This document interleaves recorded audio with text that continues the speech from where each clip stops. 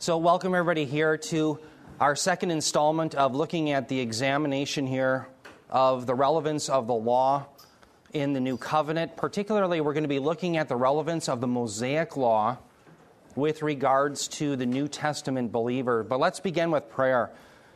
Heavenly Father, Lord, we thank you so much for your word. We thank you, Lord, that you sent your Son to be our final lawgiver.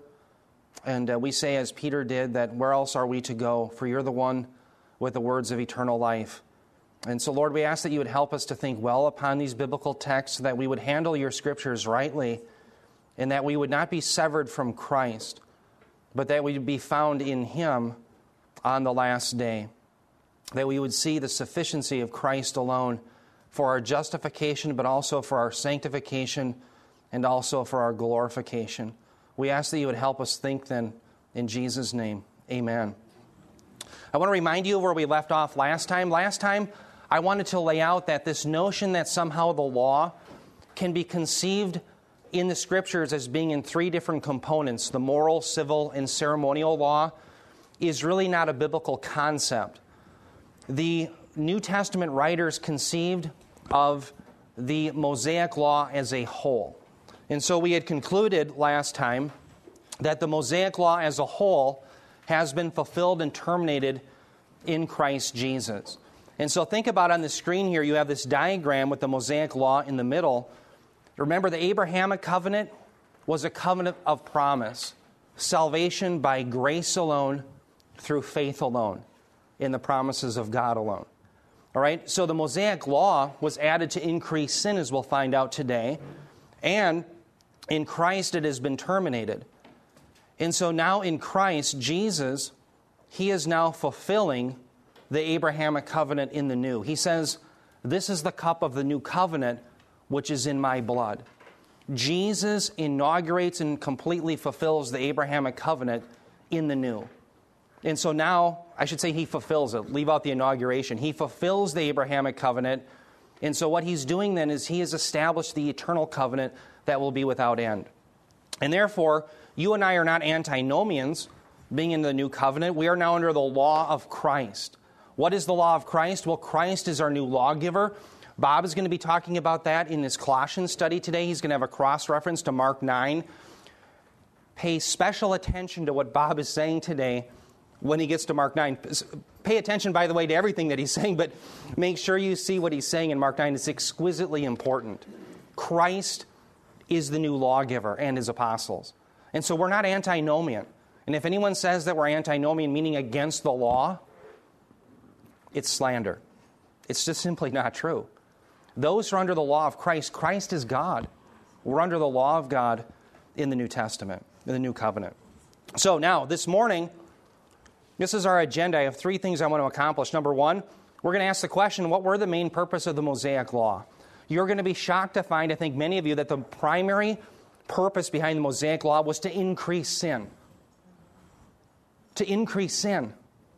To show us our desperate need for a Savior. Now, we'll look at some other purposes as well for it. But number two, we're going to ask the question, is there merit behind Calvin's third use of the law? Now, some of you out there, I would imagine, are not aware of how Calvin understood the third use of the law.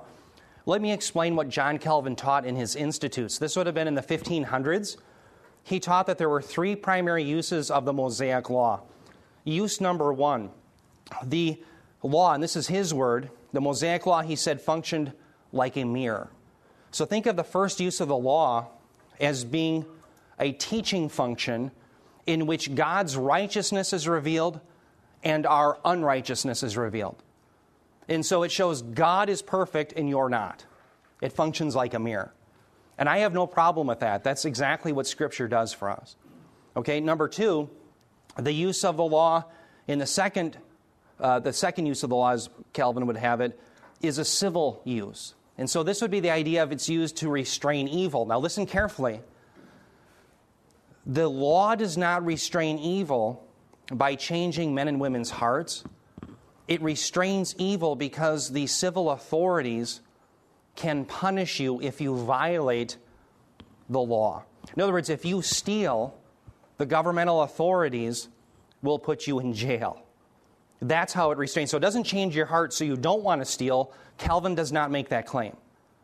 But the civil authorities will put you in jail if you steal. So ultimately, morality comes not from government, but from God.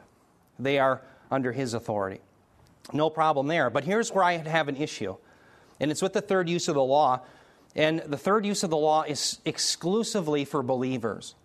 Think of it, if you're going to just jot down one word, or two words, sanctification, three words, sanctification for believers. Sad when you have to keep adding numbers. Sanctification for believers. Listen, let me give you a quote from Calvin himself.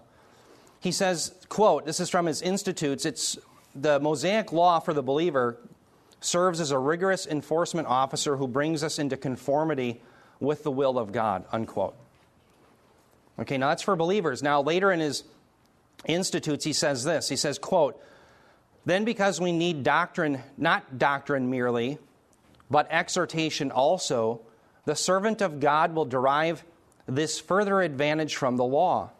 By frequently meditating upon it, he will be excited to obedience and confirmed in it, and so drawn away from the slippery paths of sin, unquote. Now, Calvin is claiming there that the Mosaic law is able to take the believer away from sin and to do that which is pleasing to God. He's attributing the Mosaic law to sanctify the believer, to make us more holy. And we're going to be asking the question, is that really true? Now, 2 chapters, or I should say paragraphs down from where I just quoted that, in the Institutes, Calvin also said this.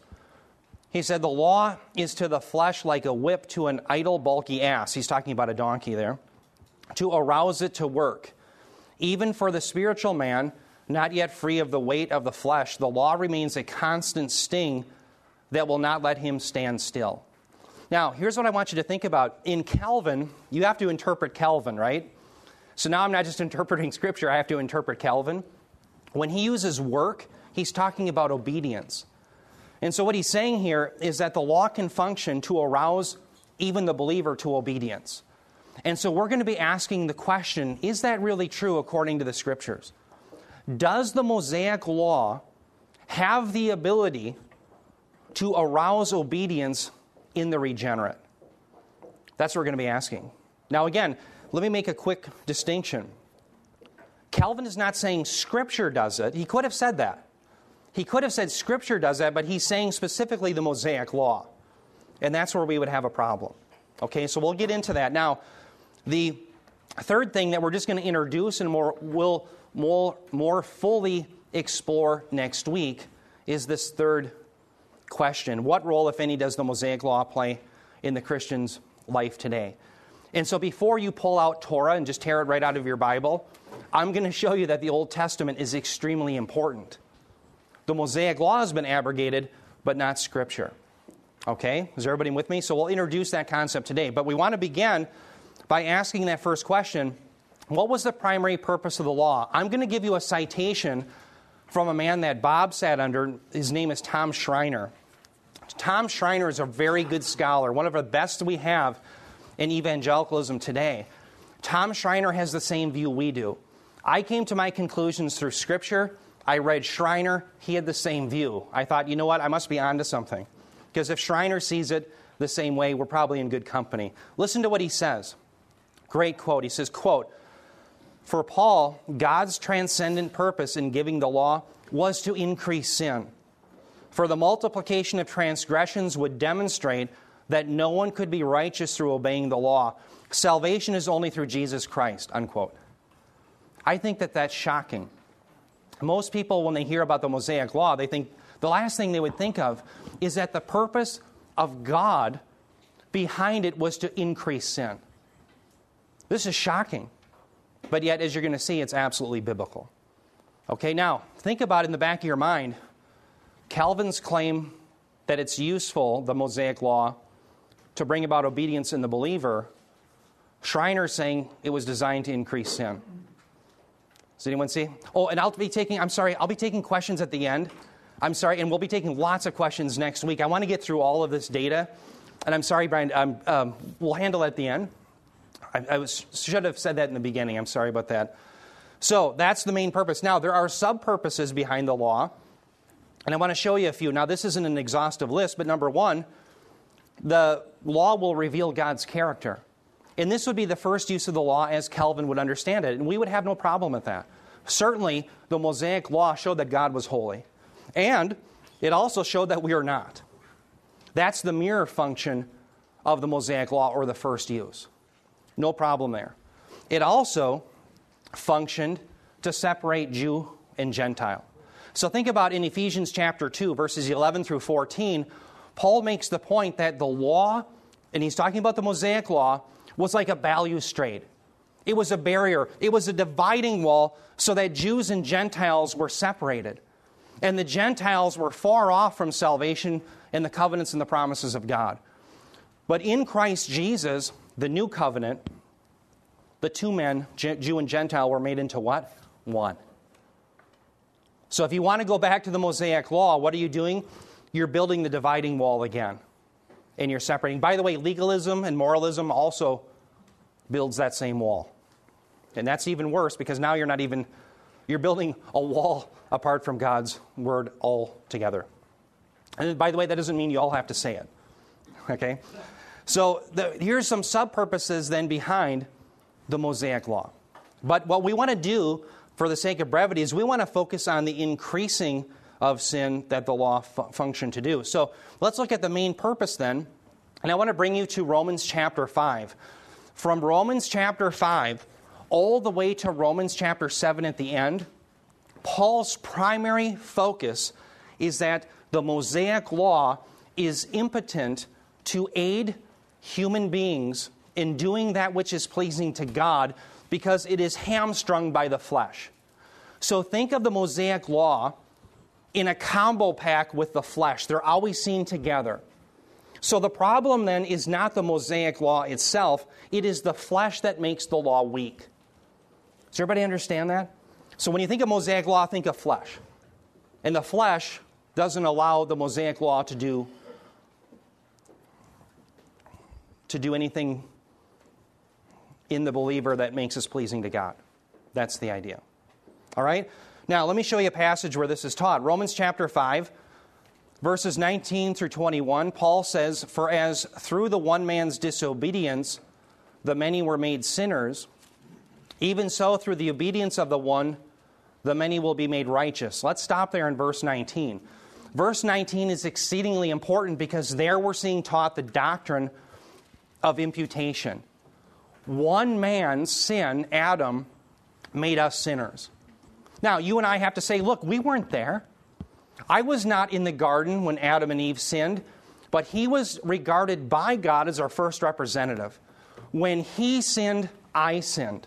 When he sinned, you sinned. And you might say, well, that's not fair. But don't go there. Because if God did not work via imputation, we could not have the righteousness of Christ credited to our account. And guess what? All of us sin in thought, word, and deed anyway. So it is a gracious act by God that he works via imputation. So Christ's righteousness, then by faith, his righteousness can be credited to our account. And that's why when Bob and I give the gospel, we include the imputed righteousness of Christ. Okay? So that's the point. Now, when we get to verse 20, what's the question? Well, if righteousness then comes from Christ, what in the world was the purpose of this Mosaic law? And so that's exactly what Paul is going to answer now. He says the law came in. Now, let me stop there. Notice the "so that." That's a hina clause in the Greek. That's a purpose clause. That's a purpose. Now, some people will say, no, it's not a purpose clause, it's a result clause. And they'll argue back and forth. Guess what? It's both. Because God's purposes aren't thwarted, they lead to results. Why? Because he's all-powerful. So it's both a purpose clause and a result clause. So here's the purpose of God for the Mosaic law. It came in so that the transgression would increase. The transgression would increase. That's the purpose that God had for the Mosaic law. So that transgression, so that sin would increase. I just want that to weigh upon you for just a moment. It's shocking, isn't it? Now, why? Well, he's going to go on to say, he says, but where sin increased, grace abounded all the more, Second purpose statement, so that as sin reigned in death, even so grace would reign through righteousness to eternal life through Jesus Christ our Lord. Now, let's focus on verse 21. I want to point and do a little diagramming here. Verse 21, second purpose statement, so that as sin reigned in death. Now, sin reigning in death, what we want to do is focus on these prepositions here. There's a dative preposition in, can be taken two ways. First of all, we could think of it as a preposition of means. Death is the means by which sin reigns.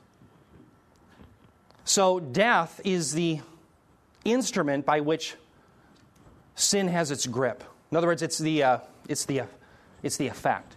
Sin is the cause, but death is the effect that gives teeth to our sin. It creates the problem. Another way of taking it is it could be a dative of sphere, and that's how it's translated here in the New American Bible. So the idea is when you sin, you dwell in the sphere of death. I think that that's probably the better understanding here, although they're probably not mutually exclusive.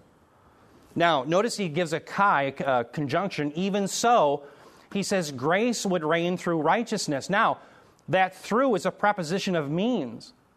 So righteousness is the means of grace. Okay, now where did righteousness come from? Well, we saw up in verse 19, it was through the one. Through Christ, the many would be made righteous. So Christ is responsible for the righteousness then, which is the instrument of grace. And then there's a purpose statement. It's unto eternal life. And now we have a preposition, dia again, of agency. Who is the ultimate agent behind all these things? Jesus Christ our Lord. So through Jesus Christ our Lord, we have righteousness, grace, and eternal life. And that stands in absolutely stark contrast to what the law did. What did the law bring? It increased sin. What did Jesus Christ bring? Grace, righteousness, eternal life. And this is why, for example, when you get to 2 Corinthians 3, verse 7, Paul says of the Mosaic law, it is a ministry of death. Now, how many want to go back to the ministry of death? No, we want Christ. The law had its purpose to drive us to Christ. It increased sin. Bob taught the same thing in the book of Galatians. Galatians 3:19, let me read this to you. You can jot it down. Galatians 3:19, Paul had just labored in the earlier verses prior to the verse I'm going to quote from you, or to you. He had labored the point that the promise came by faith. It was given to Abraham 400 years before the Mosaic law came. So the Mosaic law then comes after the promise, which is by grace alone and faith alone. Galatians 3:19, he asks the question, why the law then? He says it was added because of transgressions. He's saying the same thing that he's saying here. It was added to increase sin. And so then he goes on, he says, having been ordained through angels by the agency of a mediator. Let's stop there. Who brought forth the Mosaic law? Well, a mediator did, Moses. Well, then he says it was until the seed would come to whom the promise had been made. Who's the seed? It's Christ. Christ is the seed. And so there was a temporary nature designed to the Mosaic law. It was until Christ came. And its design was to increase sin, to show us our absolute need. Now, I'm going to show you the same thing then is taught here in Romans chapter 7. Romans chapter 7, and again, I wish we could just go through all of it, but we can't. We have to take selective passages here. But Romans 7, verses 7 through 10, Paul asks the question, he says, what shall we say then? Is law sin? May it never be. And what you're going to find out is that the law isn't the problem. The problem is in our combination pack. The law is hamstrung by the flesh. So the law is impotent to do for the flesh what we need it to do. That is to cause righteousness. Okay, that's the problem. So he says, on the contrary, In the red, he says, I would not have come to know sin except through the law. For I would not have known about coveting if the law had not said, you shall not covet. Let me stop there. That's Calvin's first use of the law. It reveals sin.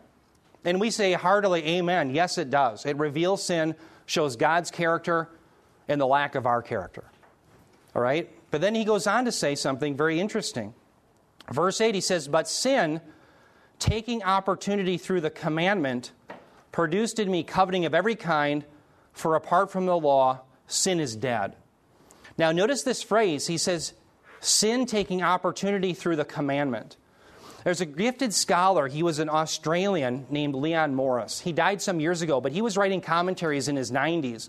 He has a wonderful commentary. If you ever want to buy one commentary that you want to have on your shelf for the book of Romans, buy Leon Morris. It's called the Pillar Commentary Series. And he goes into the Greek and does background research in how this phrase would be used in the papyri and other sources.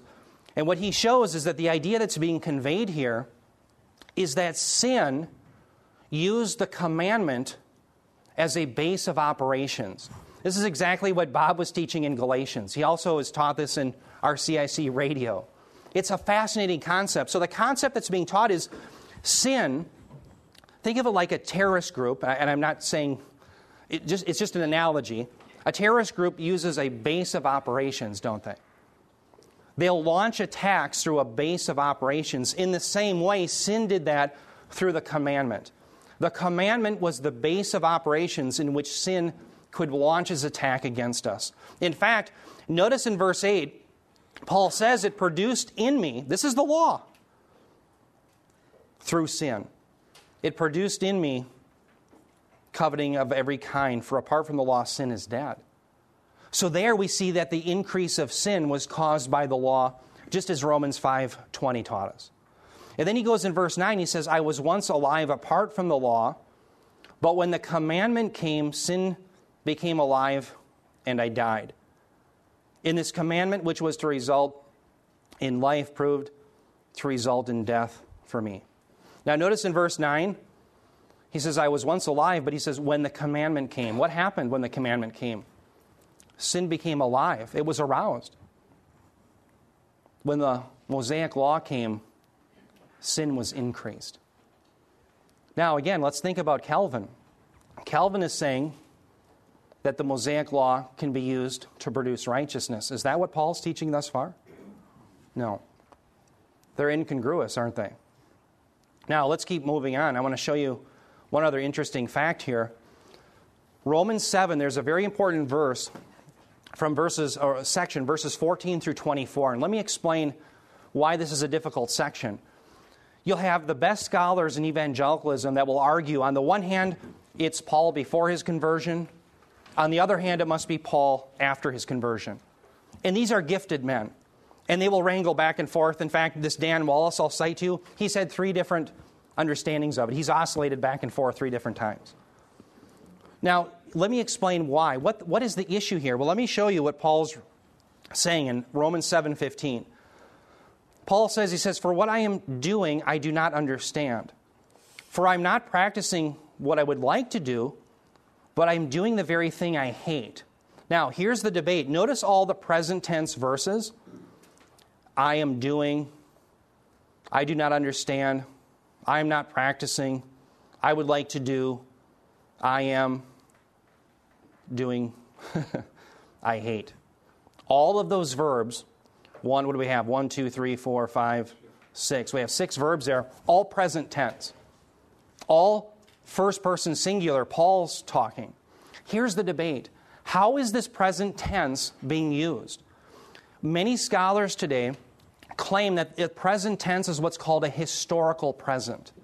What that means is Paul is talking about himself in the past, but he's describing as if it's him today. And so what they would claim is that it's Paul in his unregenerate state.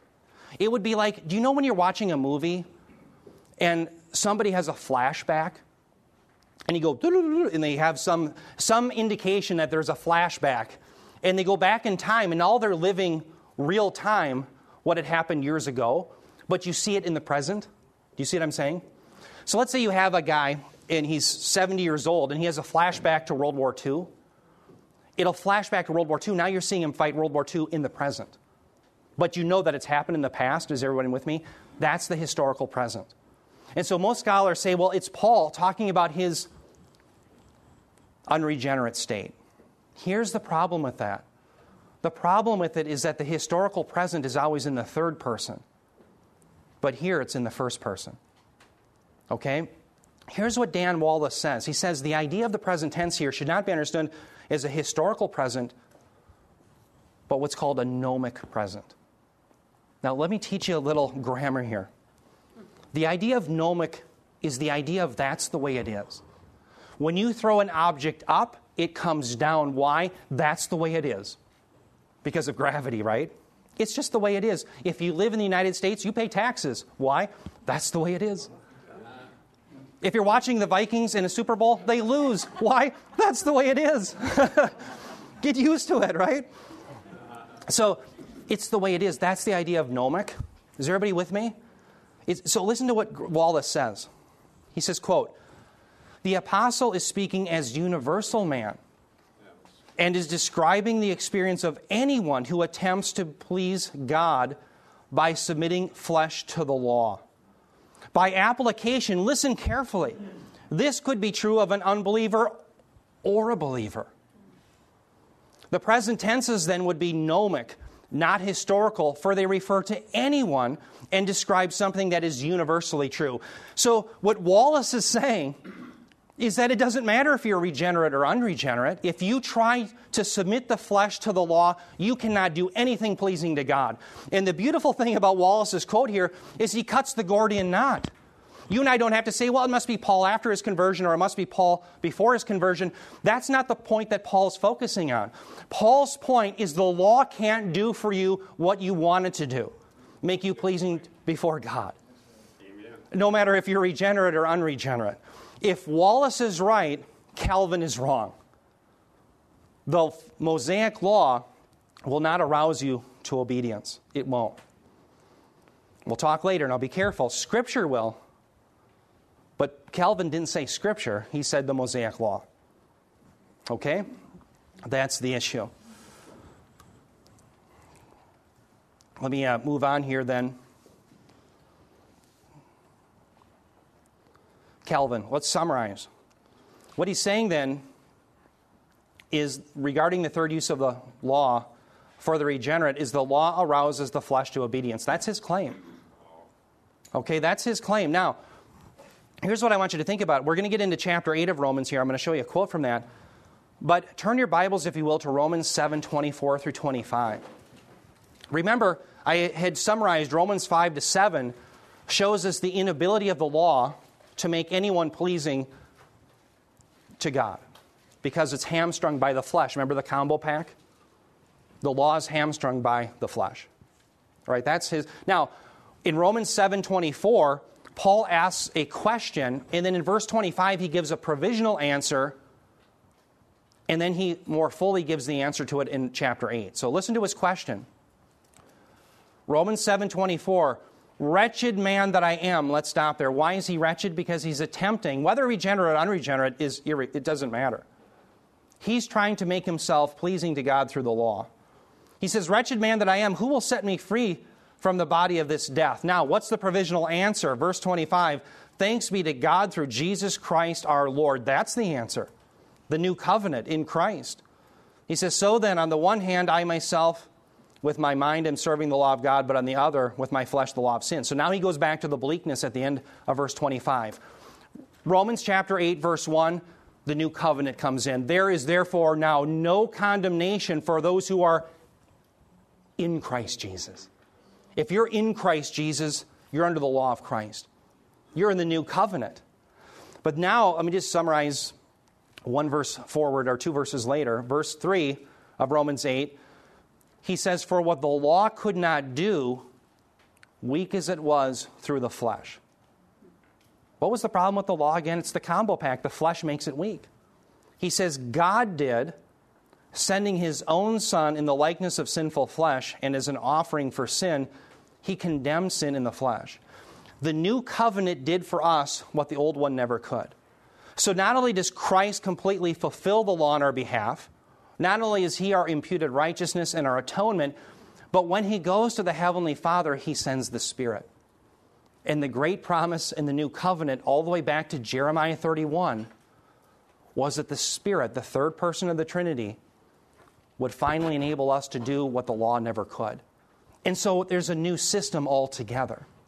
Now, let me just, because I can't show you all of the data, let me just bring you back to Romans 7 and show you something very important. Or I'm sorry, you know what? I've got that in the next slide. Never mind. Disregard. 2 Corinthians 3:6. Let me give you a summary here. Paul here is talking about the apostles, and he says, we've been made adequate by God.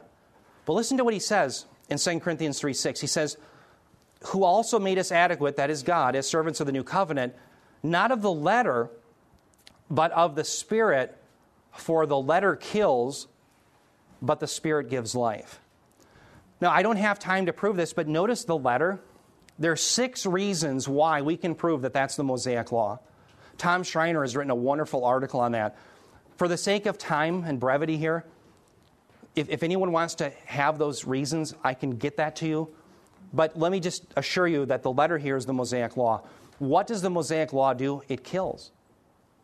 But what does the new system of the Spirit do, the new covenant? It gives life. And again, that's why in the very next verse, in verse 7, Paul summarizes the Mosaic covenant as a ministry of death. Now the question is, as we receive Jesus Christ, so walk in him, who wants to go back to the Mosaic covenant, the ministry of death? I don't. What Paul labors in the book of Galatians is if you began with the system of Christ through faith alone and were given the Spirit, don't go back to Moses for sanctification. Don't try to go back to Moses to be pleasing to God. You'll be severed from Christ. Okay, now let me move on. I want to show you that this idea of Calvin isn't just something that Calvin holds, but it's Reformed people today from the Westminster Confession.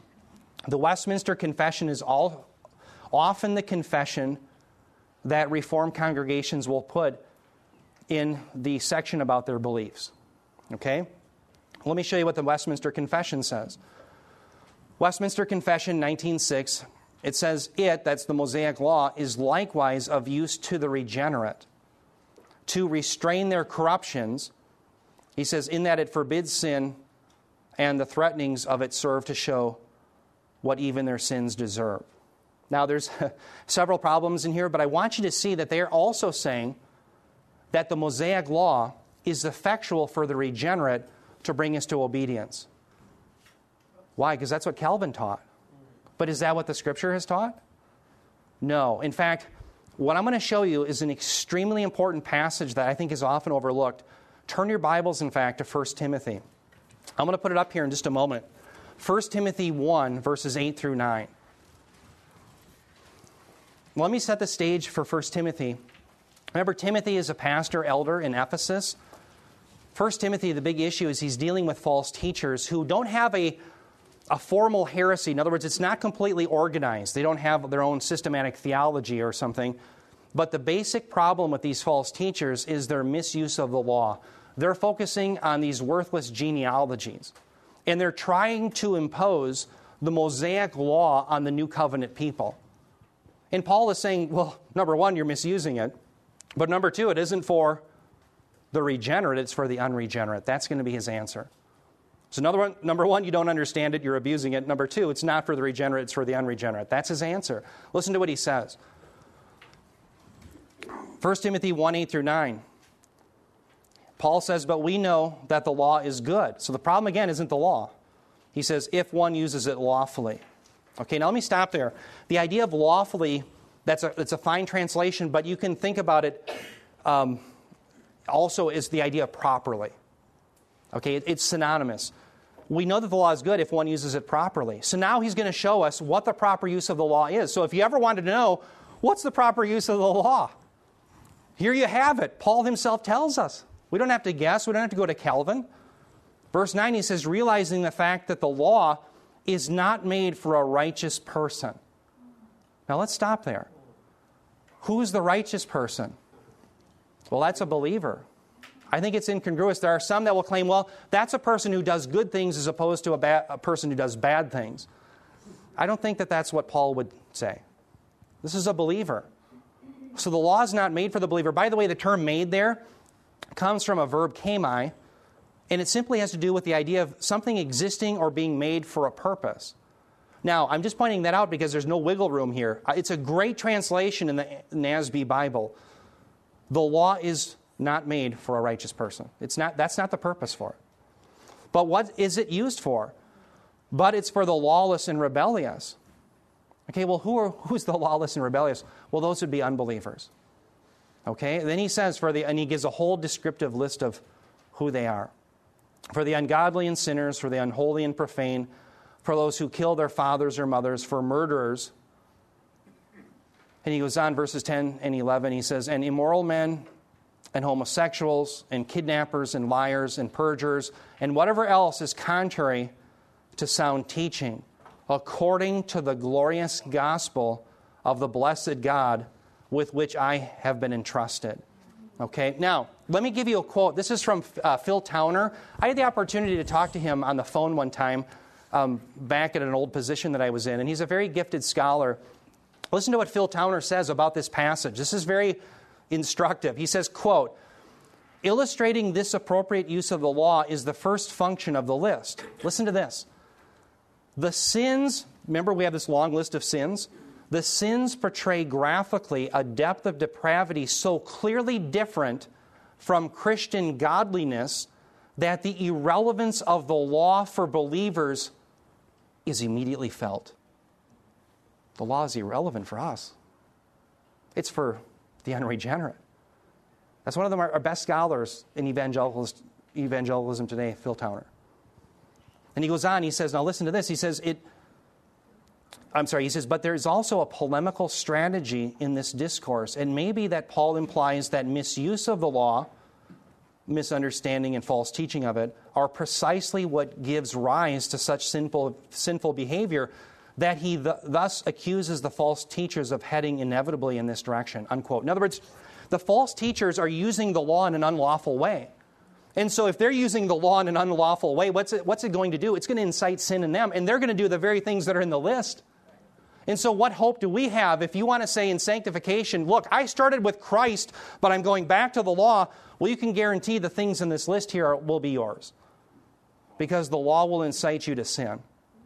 Isn't that shocking? Now, one other thing that I think is absolutely astonishing that's often missed in this passage is, notice, Paul says, let me point it out, he talks about whatever else is contrary to sound teaching. In other words, the sinners are violating, these unbelievers, everything that is contrary to sound teaching. But what is the standard for sound teaching? He tells us, he gives us a preposition, according to. That preposition, kata, I've done a lot of research in the New Testament. I had to write a paper about this in seminary. Kata in the New Testament often has to do with a preposition of source or standard. So the standard of the sound teaching then is what? The glorious gospel. Notice it's not the Mosaic law. What is the standard for sound teaching? It is the glorious gospel of the blessed God with which Paul had been entrusted. Let me ask the question. Was Paul entrusted with being a preacher of the Mosaic law or of the gospel? The gospel. The gospel as fully revealed in the new covenant. Therefore, what is the absolute standard for sound teaching? Is it the Mosaic law? Nope. New covenant. We're under the law of Christ. If we go back to the Mosaic law, we're not under the standard of sound teaching. The standard of sound teaching is the new covenant. Jesus Christ says, you have heard it said, but I say to you. He's the new lawgiver, and those apostles that he sends out, he says in Matthew 10:40, if you won't receive them, you're not receiving me. The Apostle Paul and the other apostles are the spokesman for God, the spokesman for Christ. The early church, what did they devote themselves to? The Mosaic covenant? No, to the apostles' teaching, wasn't it? This is why. Okay? Brothers and sisters, when there's allegations launched against Bob and me saying, look, you're not using the Mosaic law in sanctification, there should be balance, Bob and I are saying no. That's not the purpose of the Mosaic law. We're going to follow Scripture even if Calvin doesn't like it. We're going to follow Scripture even if it contradicts the blessed Westminster Confession. We're going with Scripture. And what we're inviting is everyone to get on board to say, you know what, I'm under the new covenant. In fact, listen to what Paul said. This is the Romans 7 passage. Again, I wish I could have gone through all of Romans 7. And by the way, that's the next book I'll be teaching after Mark is done. I'll be teaching Romans, and so we'll be able to really dig into these things. But Romans 7:4, listen to what he says. He says, therefore, my brethren. Let's stop there. Who's Paul talking to? He's talking to believers, isn't he? Therefore, my brethren, you also were made to die to the law through the body of Christ. Now let's stop there. The first 3 verses, Paul was using an analogy. And the analogy is this. In life, he says, if you have a man and a woman who are linked in marriage, they're bound by law until death. But at the death of one spouse, the other spouse is released. And that's why we say in our weddings, until death do you part. So death is that which releases the one spouse from their obligations. In the same way, he's saying you are dead to the law, so you've been released from it. Now, what's the purpose of being released from the law? Another purpose statement, hina, so that you might be joined to another. Who are you joined to? To Him. That's Christ, who was raised from the dead. Another purpose statement, in order that you might bear fruit for God.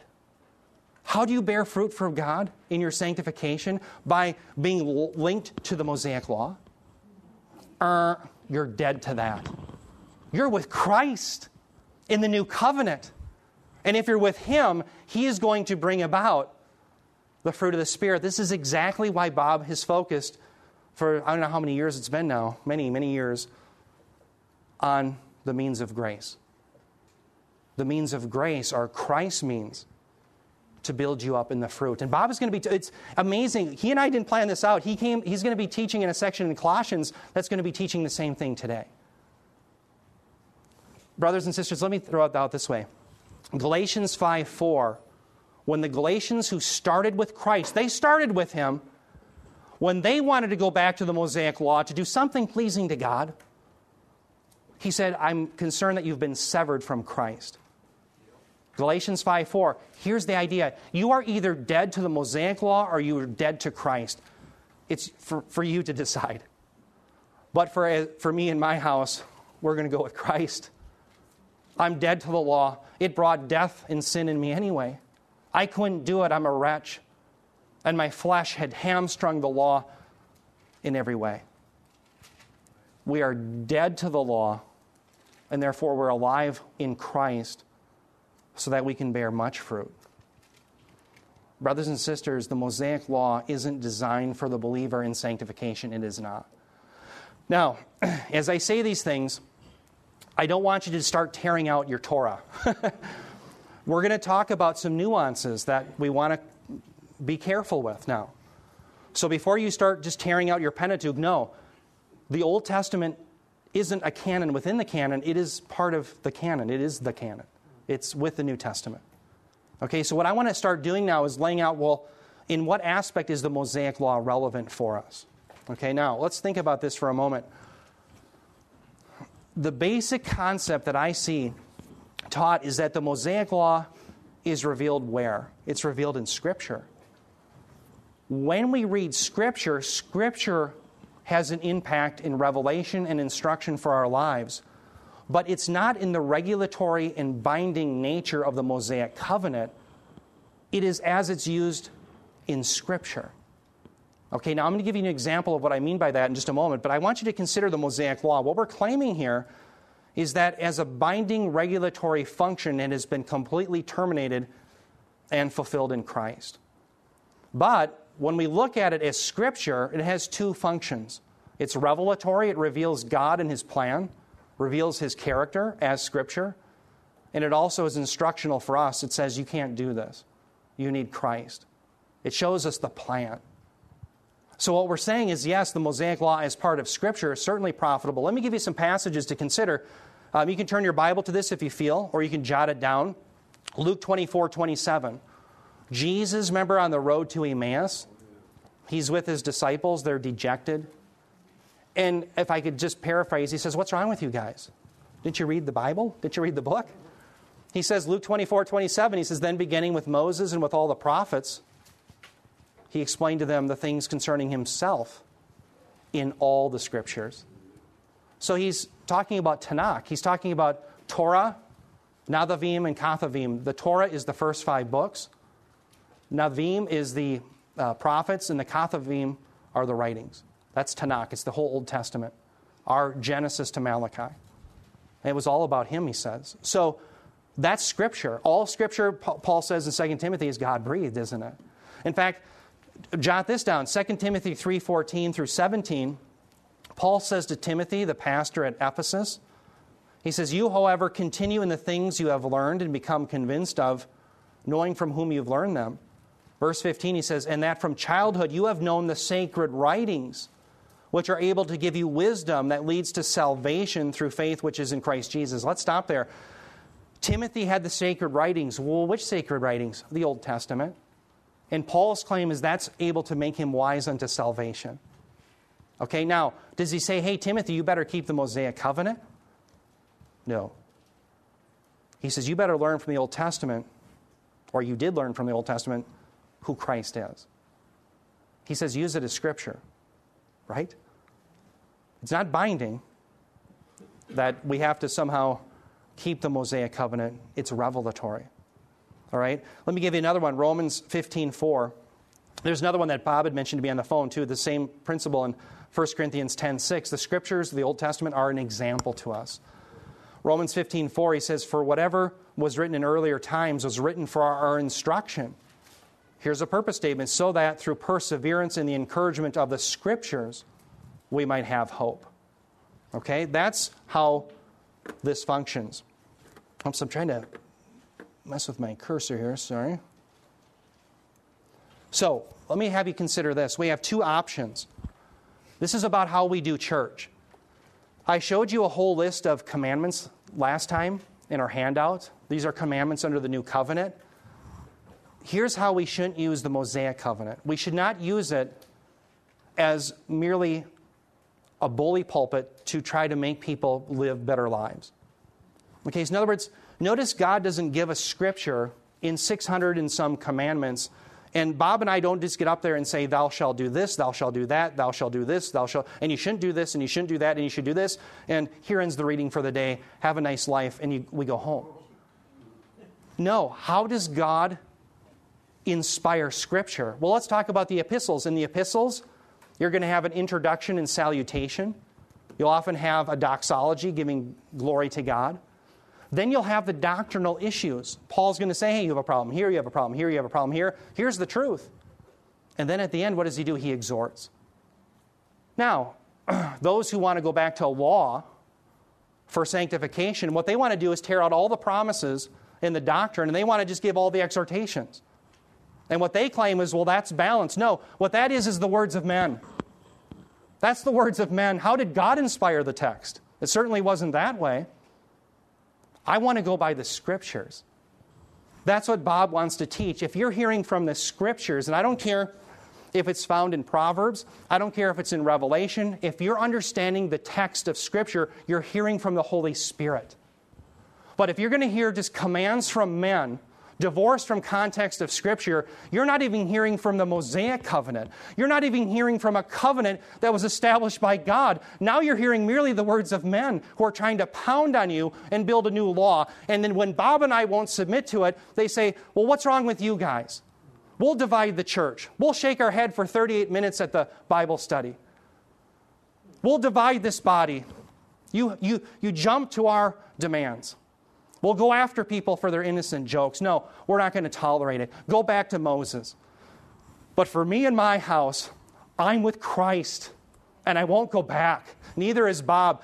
We said from the beginning, this is the gospel of Grace Fellowship, and we're going all the way.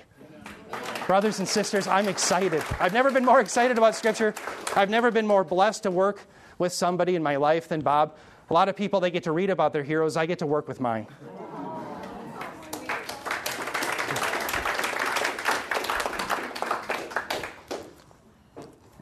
Sorry. Maybe I should be a football coach. Do one for the Gipper. Come on, guys. Vikings still lose. Yeah. Yeah, the Vikings will still lose. Yeah, well said. I'm sorry I've gone long here, but you can see there's some passion involved with this, and I think it's helpful for instruction. Now, we're going to have lots of time for questions next time, but let me lay out something. Here's a model of how we should use the Mosaic Law. Let me give you an example from Leviticus 13. Leviticus 13 is a good example because it's part of the Mosaic covenant. It was binding upon those in Israel. This, if they disobeyed this, they were sinning against God. Okay? Now, what's Leviticus 13 all about? I have to give you the summary because there's so many verses. It's about unclean skin diseases.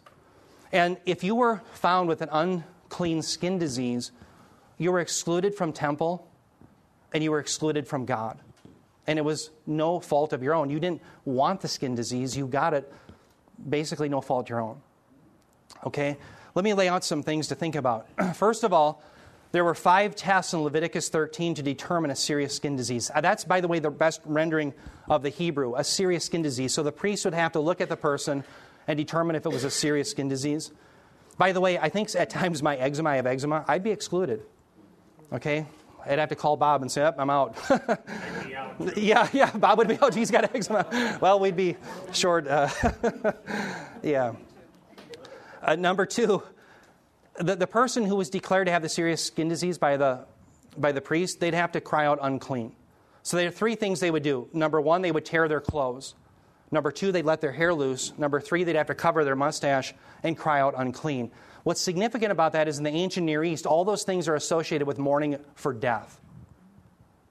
Not the calling out of unclean, but all the other things. If you were mourning for someone who died, you tore your clothes, you let your hair loose, and you covered your mustache.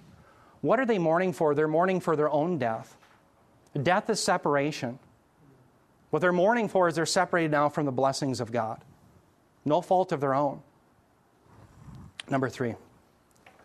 The person was banned from the camp of Israel to live a solitary existence. And people say, well, wait a minute. The only reason that happened was because God was concerned that these contagious things weren't given to others. That's not true. Now, here's why we know that. It's interesting, if you take a case of leprosy, when the person had leprosy in Leviticus 13, if there were blotches on their skin, they were excluded from the camp. But if all of their skin turned completely white, then they were included. They could come back. Why? Because when it was all white, it didn't represent death. God was a life-giving God, and anything that represented death could not be in His presence. Anything that was not whole could not be in His presence. He could not be misrepresented